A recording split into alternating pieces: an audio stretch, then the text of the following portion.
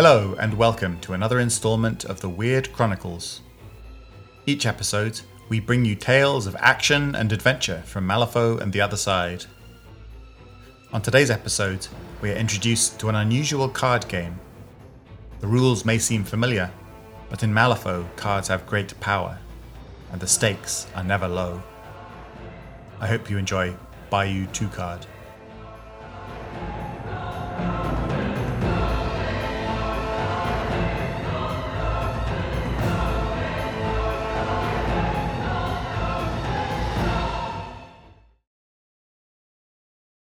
Bayou 2 Card by Nicholas Volker. It cost a handful of silver, a week's pay at the mine. At the time, it seemed like a good idea. Now he felt like finding that old man and putting him in the ground. Jeremiah looked out over the bayou and held the stick out in front of him. One end of the stick was painted red. He remembered asking the old man what the red was. "It's blood. It's the blood of a man much wiser than you are. One that knows better than to seek his fortune in the swamp. It's the blood of a man that knows to stay away from that old witch. That knowledge is in his blood. Do you understand me?" Jeremiah didn't understand. "You take this stick and lay it in the water of the bayou. The stick will turn slowly. I know you'll see it turn. And when it stops, the red will point away from the heart of the swamp, because the blood knows to stay away from there. But the other end is the bit you're interested in. The other end will point right to her. It will guide you through the swamp, it will. It'll guide you right to her."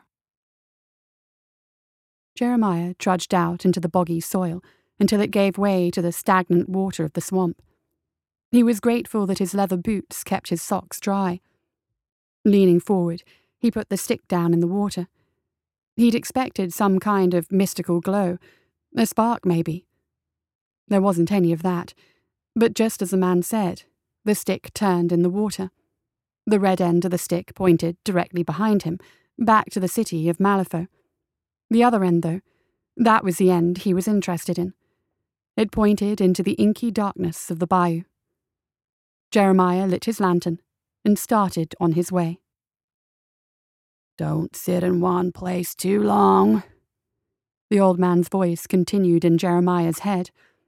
"And keep your lantern lit. You'll know you're getting close because the sounds of the swamp will still. There is an uneasiness about that place that keeps most critters away. I reckon they've got the right idea. One thing, though. Toads. The place will be crawling with toads. The toad never hurt anyone who wasn't a fly, so you don't need to worry about them. But they're a sure sign you're almost there. She doesn't seem to have any issue with toads." And just as the old man had said, the darkness of the swamp pressed in around him. It was an oppressive darkness, more than just the absence of light, but the substance of blackness. The night didn't swallow the light of his lantern. It smothered it, sure as if he'd put a shade over it himself. The light penetrated only a few feet in front of him, but it was enough to see the stick when he floated it, and so it was enough light to press on. The thick darkness seemed to muffle the sounds of the swamp too, so that his sloshing boots were the only sound he heard. "You'll know her because she's the only body living out in that cursed place. But you'll also know her by the game she offers. Have your wager ready. And your coins. She'll have hers.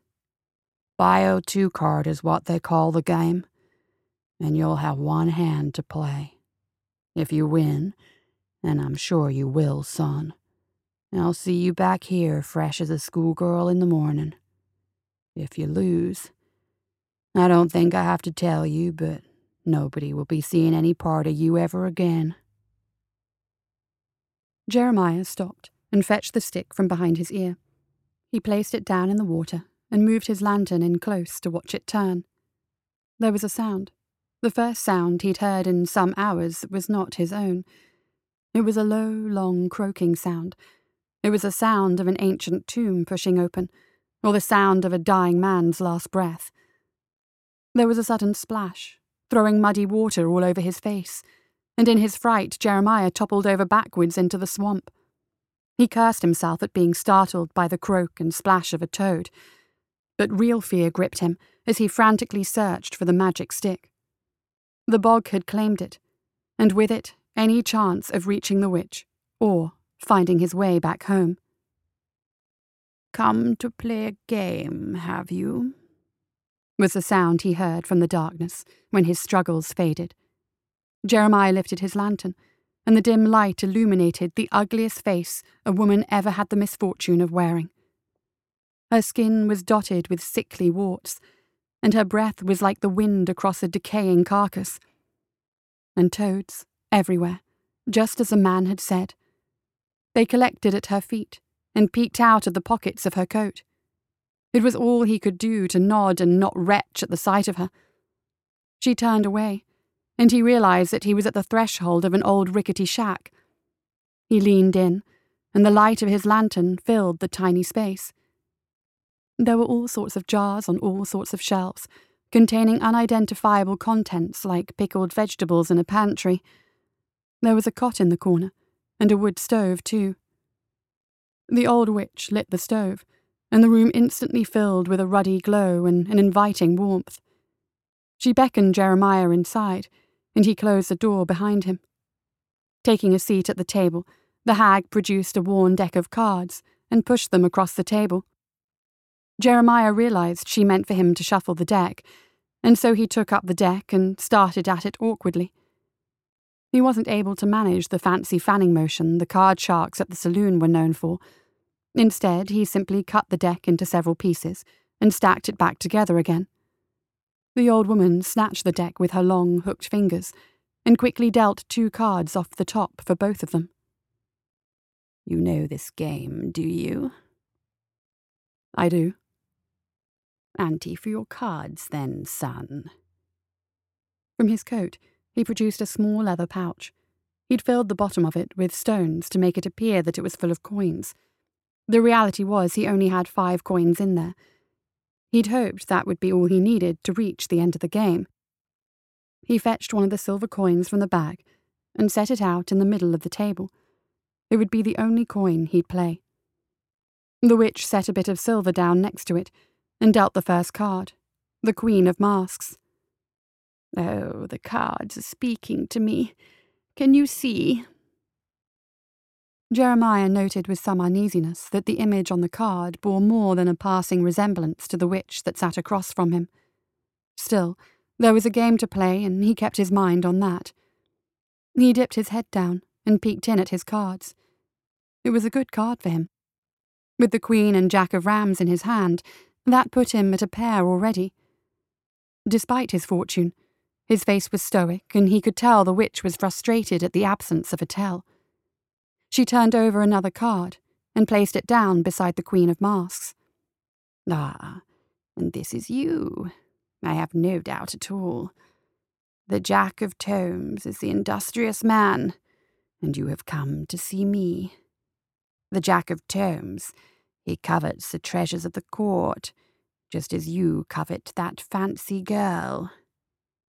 The witch grinned a wide, rotten smile of satisfaction at the shaken look growing on Jeremiah's face. The witch turned over a 3rd card, the final card in the rail. "The 3 of Crows, the death of love." She lifted her eyes toward him, smiling at the ill fortune the card suggested. "Do the cards still favor you, boy? Will you play on?" Jeremiah was stunned. The woman had somehow divined his purpose for coming. Perhaps it was the old man. Had he told her? He did seem to know a lot about the witch, and he knew the secret of finding her. He narrowed his eyes, steeling his courage again. His resolve was helped by the fact that he now sat on 2 pair. I will play. I call." The witch nodded her head and acted immediately, drawing a new card to lay beside the others. "The Jack of Masks, who is the shepherd of all fears." Jeremiah could not believe his luck. The queen and 2 jacks on the table joined his queen and jack in hand for a full house. It was a good, solid hand. His mind was racing in his excitement. He couldn't think of another hand the table could offer that would beat his spread. The game was not over, however. If he spooked the witch, she could fold and give up the game without paying him what he had come for. He maintained that stoic countenance, despite his fears and despite the excitement that wound in his gut. He nodded his head and said, "Call." The witch tapped her knuckles on the table, indicating her cool, and drew a final card from the deck. "The 7 of Rams, for a difficult choice to be made." It was time for final bets, and the witch lifted her hand and removed her hat. In the tangled mess of her hair, a toad had nested and let out an angry bark as his home was disturbed. But there was something else as well. She took a balled-up wad of paper and added it to the pot. Jeremiah followed suit. He did covet a fancy girl. She was the governor's daughter, and she was the reason he'd come. The witch, should he win, would grant him his desire, and he wished to be rich enough to court and win the lady. Now the witch had known, he was certain the old man was her accomplice. When he became a gentleman, he'd have means to take care of that one. Reaching into the leather bag that held his rocks and coins, Jeremiah drew out a folded piece of paper. He added it to the witch's wad, and the 2 coins they had put in for the ante. "The bets are placed. The time for folding has passed. The winner will take the pot and the pledges we have placed there. The loser, bound to fulfill the contract he has offered." Jeremiah nodded his head, and at the witch's prompting, turned over his cards. The time for bluffing had passed, and he felt no compulsion to conceal his joy. He grinned from ear to ear at his good luck. "A full house. Jacks over queens." In his excitement, he had shot to his feet, spilling over his chair behind him. The witch lifted a finger to silence him, and all the swamp obeyed the gesture. Time grew long at this final moment, and Jeremiah realized he was holding his breath. The silence was eerie, like a crypt where no living thing stirred. The witch lowered her hand and turned over 1 card at a time. "The Mother of Liberty, the Queen of Terms, and the Comfort of the Dead, the Queen of Crows." It was a full house, again, but queens over jacks. Lifting her head, the hag's toothy grin was the grin of a predator in anticipation of its meal. With the same measured slowness she had treated her cards, she reached out into the middle of the table and drew out Jeremiah's scrap of paper. Unfolding it, she turned the page so that the man could read it. The words were clear. He knew what they said. He wrote them. In bold, blocky letters was written, "I pledge to grant your one desire. Jeremiah McCoy." Jeremiah was white as a sheet. "What is it you want?" said with barely a whisper. "Your spleen." "Don't I need that to live?" The witch produced a long angler's knife from beneath the table. "Don't know. No one's ever survived the taking."